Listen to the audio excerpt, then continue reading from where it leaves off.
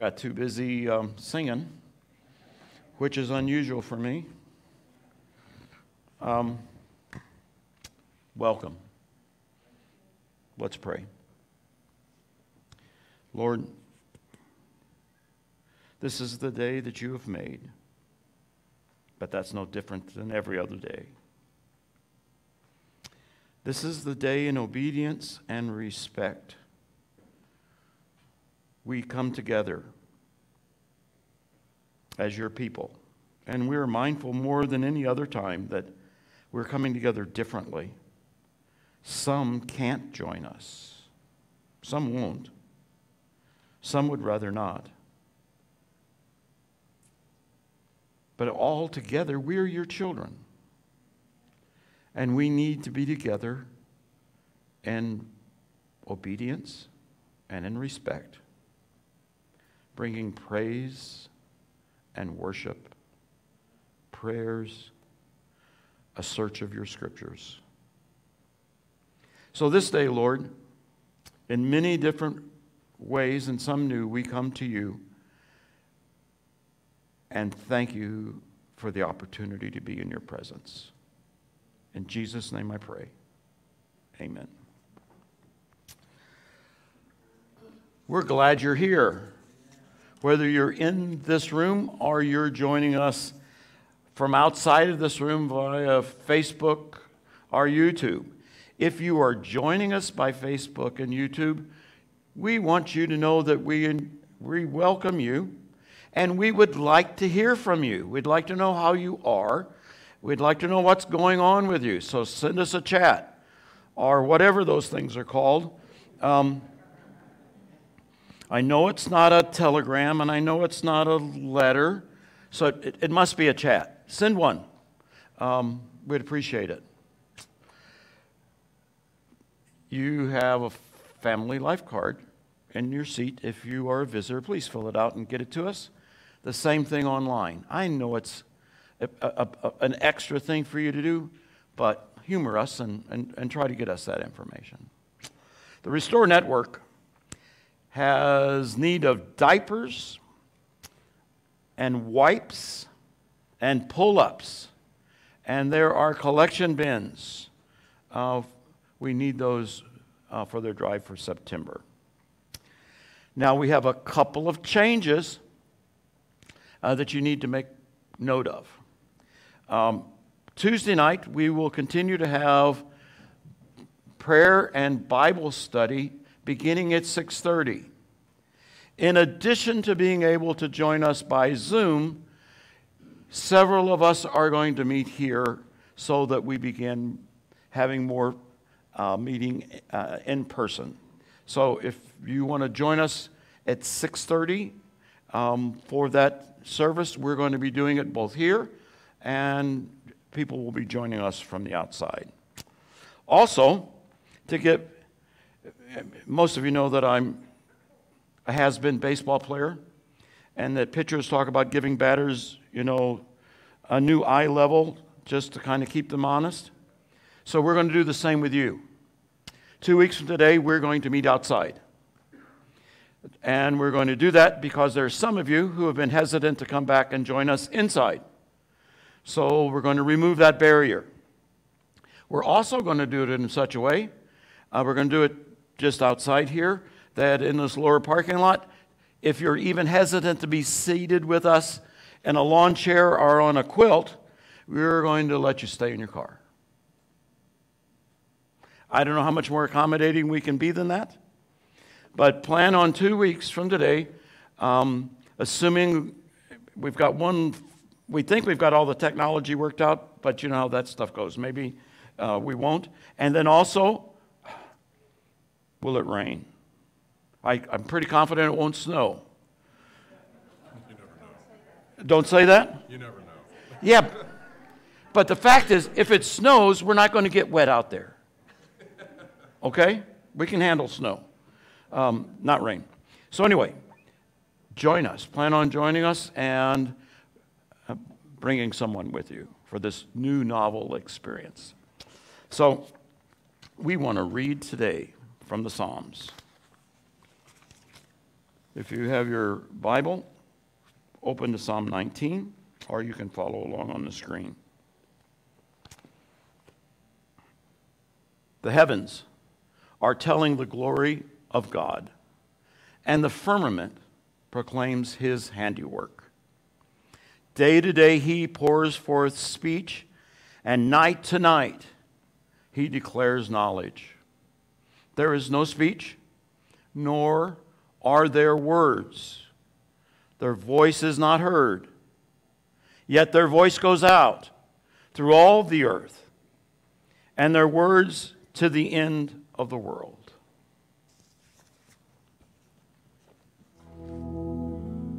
Seated, and let us pray.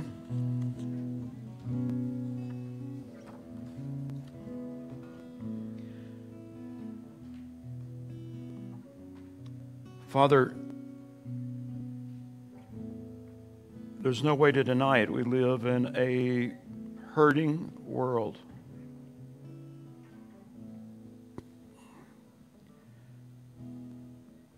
So many people are suffering in so many different ways.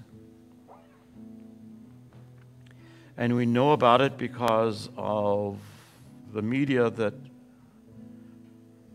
we've used, the intelligence and skill you've given us to create, and now we just seem to know about it all the time. And there's some among us that creates stress and anxiety that has adverse effects on their health. We pray for them. We pray for healing. Lord, in these times, there are people without homes, without food, for multiple reasons. We pray for them.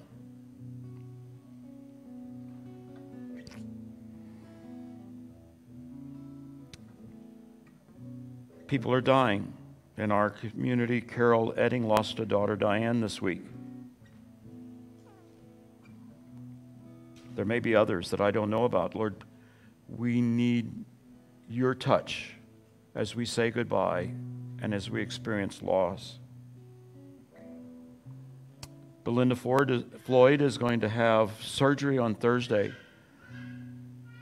And we pray for the doctors who are caring for her that their skills will be on best display.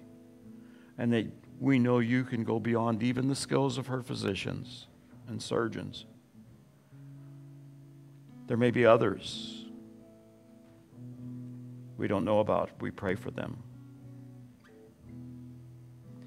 We pray this day for those that each of us do know about. The people in our lives that we can touch and show them your love. Not only do we pray for them, but we pray for ourselves. That we will not rest until we extend a healing hand, make an offer, say a prayer, offer assistance. Not only for them, but because we follow you. And that's what you expect of us. We pray these things in Jesus' name. Amen.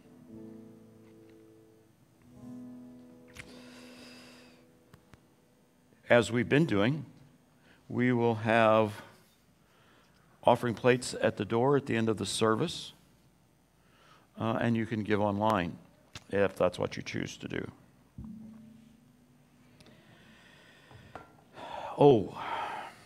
I haven't done this for 25 years, and so I've preached and I've shot my mouth off in classes, but leading worship, I'm having to kind of get back into it and pick up a few things that I remember. Now, we can't do what I want to do, so just look around and wave. I'm not going to ask you to stand up and shake hands with your neighbors. I used to love to have people stand up and shake hands with the people behind them. It's really difficult when everybody turns around to do that, isn't it? That's just a sadistic preacher joke, okay? But wave. Be glad to see each other, okay? Now, I have a question for you. Do you love a mystery? Let me see your hand. How many mystery lovers do we have out here? Uh-huh. Do you really? Now, I'm not going to ask for a show of hands because I'm not sure you really do love mysteries. Because I think what you really love are those books that you have figured out by the second chapter. And then you read the rest of it just to see if you're right. And the same thing where by the 7th minute into a movie, you think you know who did it. And you watch the rest of it because it's a favorite actor or actress that you're trying to figure out if you got it right. Well, today, we're going to consider a mystery that's had humans stumped for tens of thousands of years. Now, we've tried to figure it out. And over the years, we've taken the smallest clue and latched onto it as the solution to this mystery. And in fact, we've promoted those very small aspects of the mystery that we think we understand to the point that we've used it to banish people, to condemn people. And in fact, it has been so costly to us that we've even fought wars because we believe our small piece of the puzzle is the correct piece of the puzzle, the only piece of the puzzle, and we'll put people to death over it if they had an alternative solution, particularly. Now, the text we're going to read today is about a time in the desert. So why don't you open your Bibles with me to Exodus 3.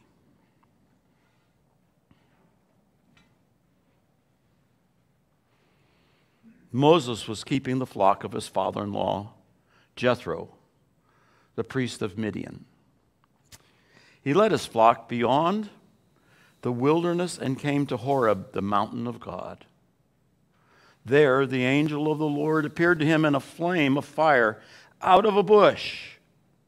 He looked, and the bush was blazing, yet it was not consumed. Then Moses said, I must turn aside and look at this great sight and see why the bush is not burned up.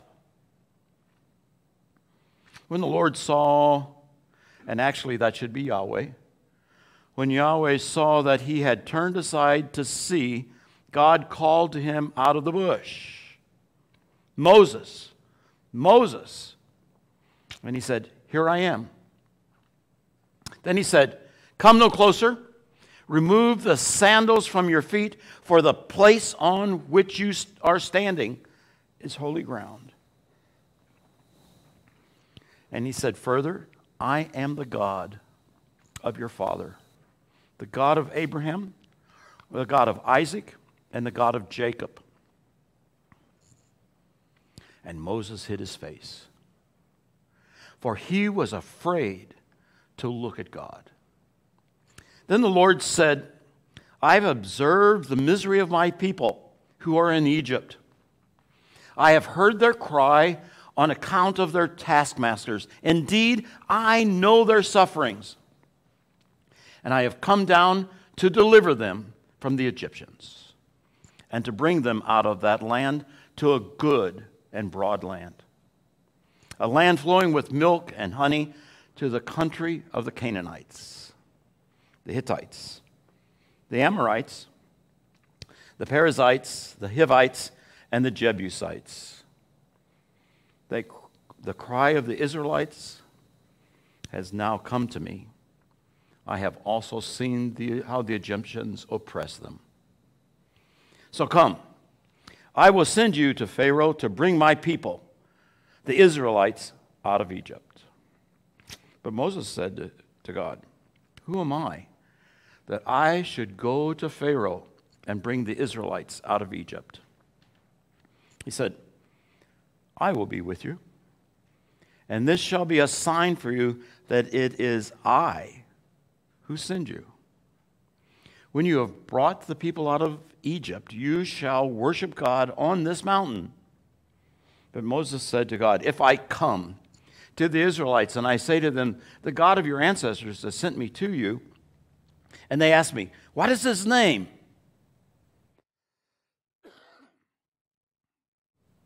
What shall I say to them? God said to Moses, I am who I am. He said further, thus you shall say to the Israelites, I am has sent me to you.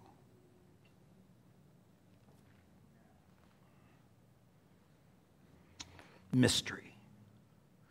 Moses was going about what he normally did. He was taking care of the sheep. They weren't his sheep, they were his father-in-law's sheep. And he saw a bush burning. And it got his attention because bushes burn all the time, but this one wasn't consumed. Mystery. And as he moves closer, a voice addresses him out of the bush. Mystery. Surprisingly, he doesn't do what many of us would do, and that's turn and run. When the voice addresses him, instead, he reminds me of some of my students. When I call their name, he just simply said, present. What else could he do? Take your shoes off, he heard. This is the sacred place, and I mean business. I am. This voice claims the identity of the God of the ancestors, of the patriarchs. And this is Moses' context. In all of this strange stuff, he knows about his ancestors. What he doesn't know is this name, I am. If it were Elohim, if it were El Shaddai, yeah, he knows those names.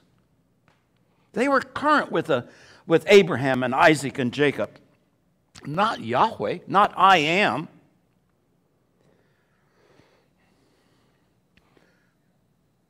But Moses did what is appropriate when you confront a real mystery. He hid his face.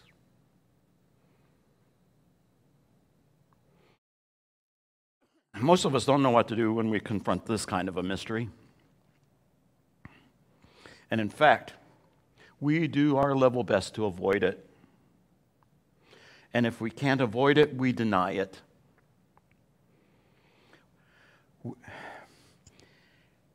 You see, the greatest threat to our faith are not the cultural wars that are going on around us.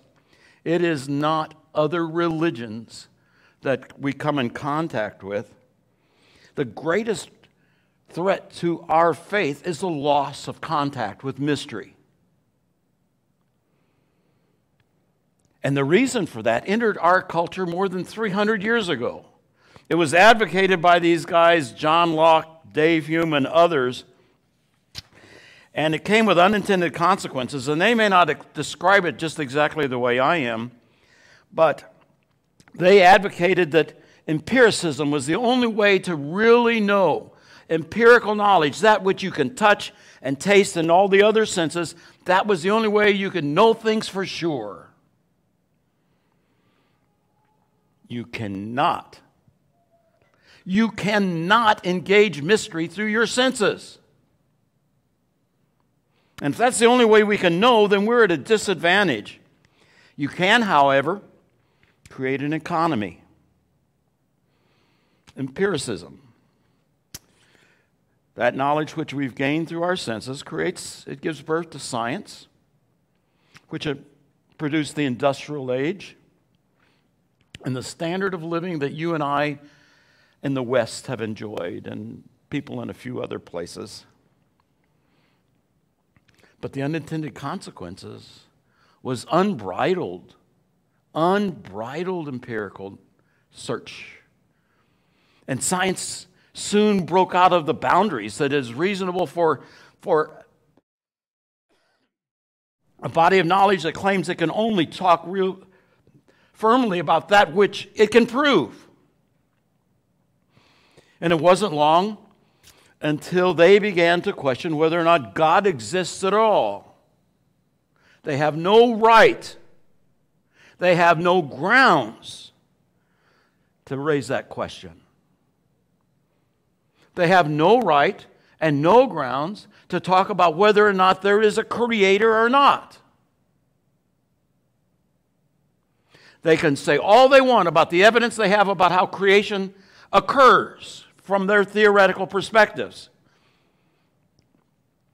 They cannot talk about why it occurs or who's behind its occurrence.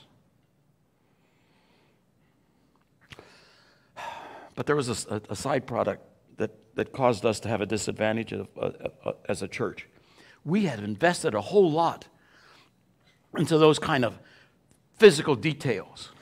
And so as science began to grow in its understanding of the world, we began to come down on people like Galileo and others who were discovering new things and challenging the way we thought about it. It became obvious that the sun didn't rotate around the earth, but that's what the church preached. And we didn't have the good sense to say, okay, this new evidence, we just have to adjust. We continue to hold on until we begin to look like fools. Well, unbridled empiricism. Aversion to mystery affects the people of God. The Pharisees decided that they would build a wall around the Torah to protect it. And what the wall did was block out mystery. God is no longer mysterious when he is predictable.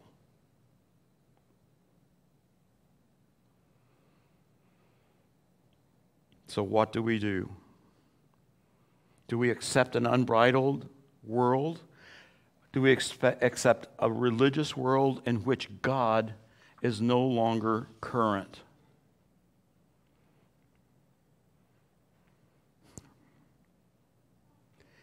Well, before we point fingers too far, rarely do we in the church address mystery. In Sunday school, most of our children can't tell God from Santa Claus. We prepare them with totally inadequate concepts to deal with the challenges of life. God lives in heaven. You know, that place where streets are paved with gold and houses are made out of jasper and opals, and God has this long white beard and he's got these long robes, and we pay absolutely no attention to what Jesus said to the Samaritan woman, that God is spirit, and those who worship him will worship him in spirit and truth. No. We want to create an image of God that sells.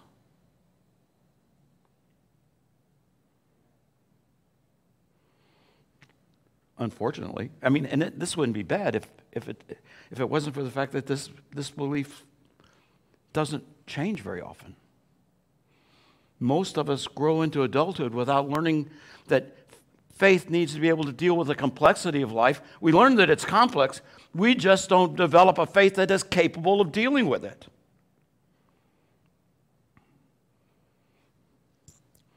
Why do I say this? When did you study Job last? Or Ecclesiastes? Or Lamentations? Those are the books in the Bible that deal with mystery, that deal with questions. And it's rare. The only book that we talk about less is the Song of Solomon. But otherwise, those books are way down on the end of what we study. You see, when Moses encountered God, he was never going to be able to explain him. And he asked God for help. He gets to Egypt and he says, I met the God of our fathers in the desert, a bush that burned and was not consumed. He identified himself simply as I am, and that he had taken notice of our circumstances. Now I am here to deliver Yahweh's orders to Pharaoh. Prepare to leave Egypt. We know this story so well that we miss some critical details. You remember? Pharaoh refused. I mean, he said yes, and then he backed off of it. He said yes. I mean, he was a great politician. Yes and no, yes and no. He could never get a straight answer out of him. And so what happened? There were 9 plagues.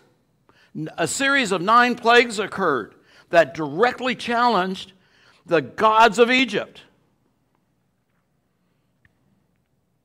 Now, we think that's no big deal because it's God doing it, and we've read about it since we were kids. That was a big deal.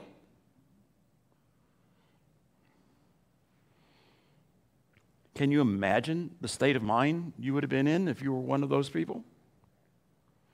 Then Moses instructs you to get ready to leave in the middle of the night. He tells you to slaughter a lamb, put the blood on the doorpost, eat the lamb, and get ready to get out of Dodge.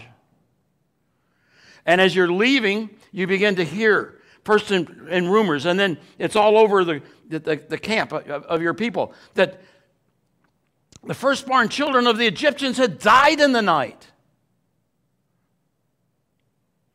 And you're running away. Can you imagine the terror that those mothers had? If they didn't know why those kids had died and what might happen to their own, was it some kind of disease that they were carrying out of Egypt with them? No. We don't embrace the full mystery of the story. And then your terror increases when you get to the sea, and right behind you is the army of the Pharaoh. And you begin to wonder if you haven't made some bad choices.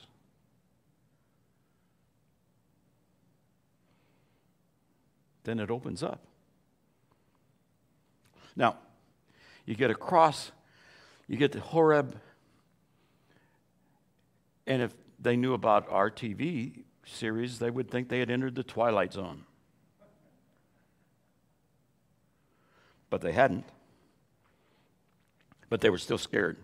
So they dispatched Moses. They named him as the emissary to go and find out what this God expects. And what they found out was that they expected him, that he expected them to go in and occupy this land that was already occupied. It had been promised to their ancestors, and now they were to lay claim to it. And that the only thing they had to do was create a society that reflected that they had been in his presence. And that eventually that would become structured as a covenant society in which one of the, if not the first religion that came with a strong moral component, would be that of Yahwehism.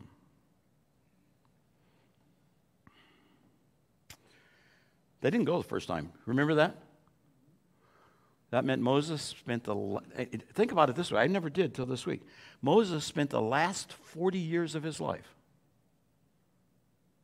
He spent the last 40 years of his life trying to get these people to come to terms with this simple fact that God was offering them a land flowing with milk and honey, and all they had to do was take it and then live like they had been with a God that was capable of doing that. God had delivered them with a mighty arm and outstretched hands, and they were afraid. So let's fast forward. Jesus is representing mystery when he announces the kingdom of God. When he announces that it's at hand and ready for occupants. Who will enter? Some did, some didn't. Doesn't it remind you kind of the Hebrews standing at the Jordan River ready to cross over? Hesitant to do so? Jesus took flesh. Mystery itself broke into history so that we might be better prepared to engage with mystery.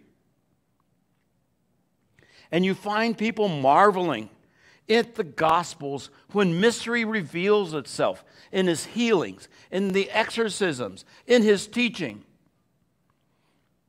Mystery.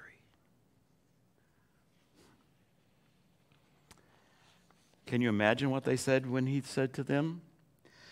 Do not fear who will kill the body,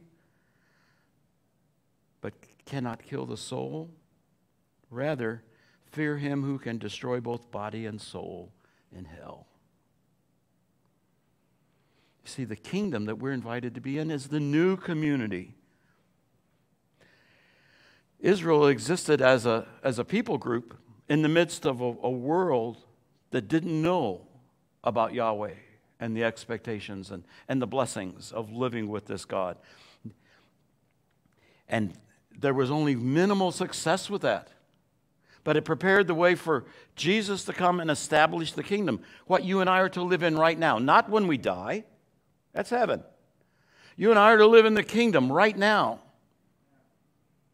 That we are to be committed to spread to every culture,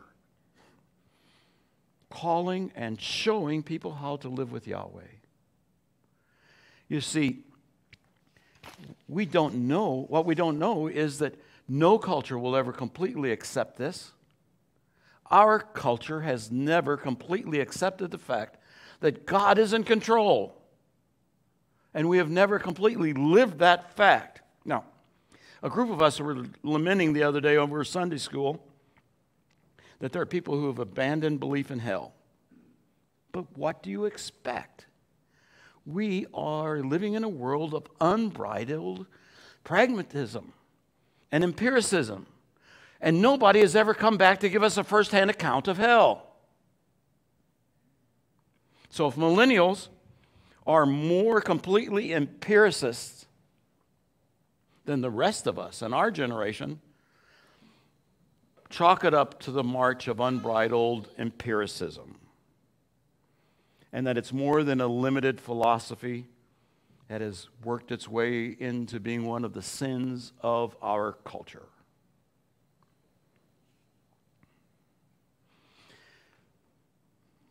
We've lost contact with mystery. We expect everything to be explained, particularly if it impacts us. And every time you hear a statement or you have the thought, how can a loving God, blank, blank, blank, blank, you fill it in, you realize that you are fighting against mystery. Sure, you want to know. Sure, you feel the need to know, but you don't have a right to know, and it's not likely that we're ever going to know all of the answers to all of those things.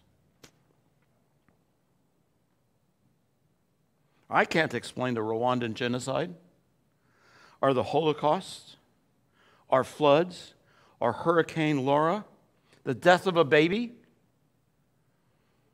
or that more than 180,000 Americans have died from a virus whose impact we could have limited by using good sense and less self-centered behavior.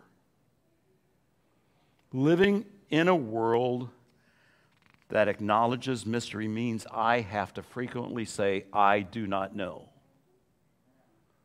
You know what? God doesn't need our explanations. He needs our obedience. He needs us living as if we have been with Him. That's how people will know the reality of God, not because you and I can explain away every single thing that raises questions about God. That makes us vulnerable in this culture because it's permeated with empiricism. It's permeated by people who think you can't know something for sure unless you can touch it. And I say that's wrong. But the problem is, I'm an empiricist too. I grew up in this culture. Look in the mirror and you'll see an empiricist.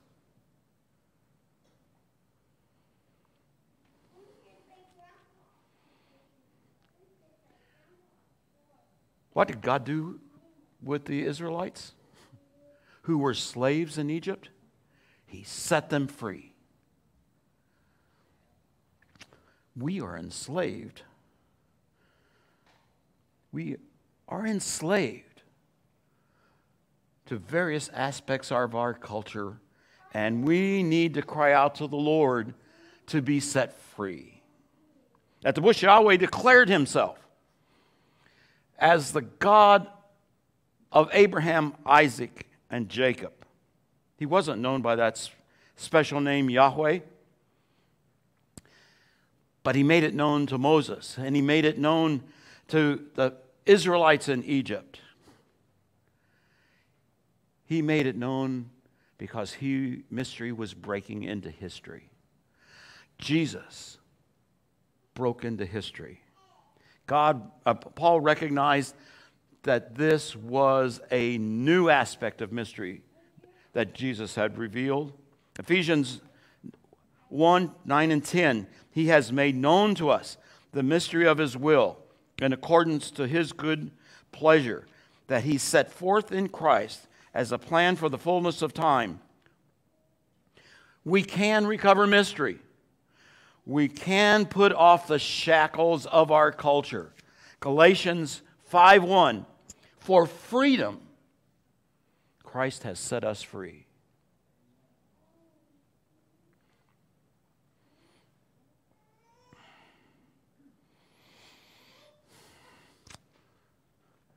The God of the fathers, Elohim, El Shaddai, became known to the Israelites. Now, they came to not be able to say His name, but the name Yahweh, I am. This is what they knew.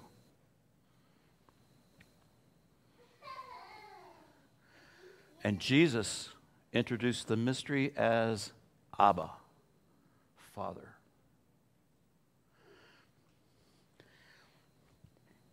It seems contradictory almost that you can talk about God as this mystery of which you and I know almost nothing.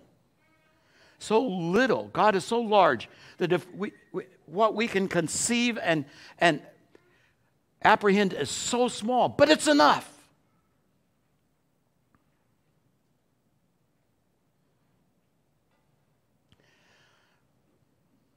How surprised were you as an adult when you learned that your parents had lives you knew nothing about? Huh? Yeah, I hear a few chuckles. Let me tell you something. God's got a life that we don't know anything about. But He's still Abba. And we can still have a personal relationship. Why? Because of grace. God has made it possible for us to live in relationship with Him because of grace. And you and I need to grab hold of that grace. We need to live it and show it to others. The question I have for us is, how badly do we want that grace to grow in our life? How badly do we want to live a life that reflects we have been with God? How badly do we want God? There's an ancient tale from India about a young man who was seeking God, and he sought out a wise old sage for help. How can I find God? He asked the old man. The old man didn't say anything. He just stood up, and they were close to a river, and he just started walking to the river, and the young man followed him, and the old man walked into the river. The young man followed him into the river, thinking he didn't quite understand what the point was, but surely there was going to be one. They walked out until the water was up to their chins. The old man turned and looked at the young man who was seeking insight. He put his hands on his shoulders and he pushed him under the water.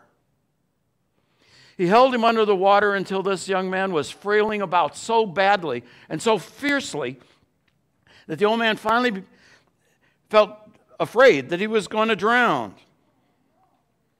He came up coughing up water. The old man led him back to the bank. And rather indignantly, the young man said, "What did that have to do with me seeking God?" The old man looked at him and said, "When you were underwater, what did you think about?" The young man said, "Air." "Did you want it badly?" The young man said, "You know I wanted it badly." And the old man looked at him and he said, "When you want God that badly, you will find Him."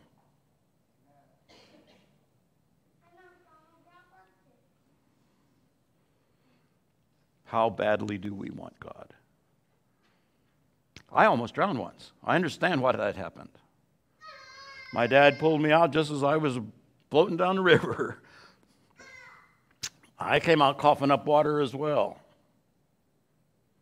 So I relate to this story. Can we relate to it enough that we want God that badly? You have to answer that. You have to answer that for yourself. And the problem is, one time to answering that is never enough. You're going to have to answer that question the rest of your life. If not every day, almost. How badly do you want God? Badly enough to seek Him in Bible study? Badly enough to seek Him in fellowship with other believers? Badly enough to seek Him in prayer? Badly enough to wait patiently and when confronted with mystery?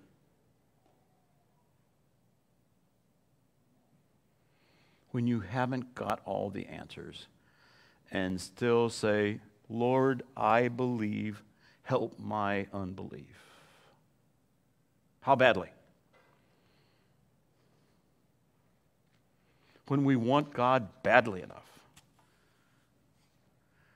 then our part of the kingdom will come alive. Our part of the kingdom will show others what it's like to live with this mystery. And what an exciting, engaging life it is. When we want God badly enough, others will want Him also. And we'll have the opportunity to show and to tell how they can find Him. We are going to close with a song. And in the singing of it, answer the question for yourself.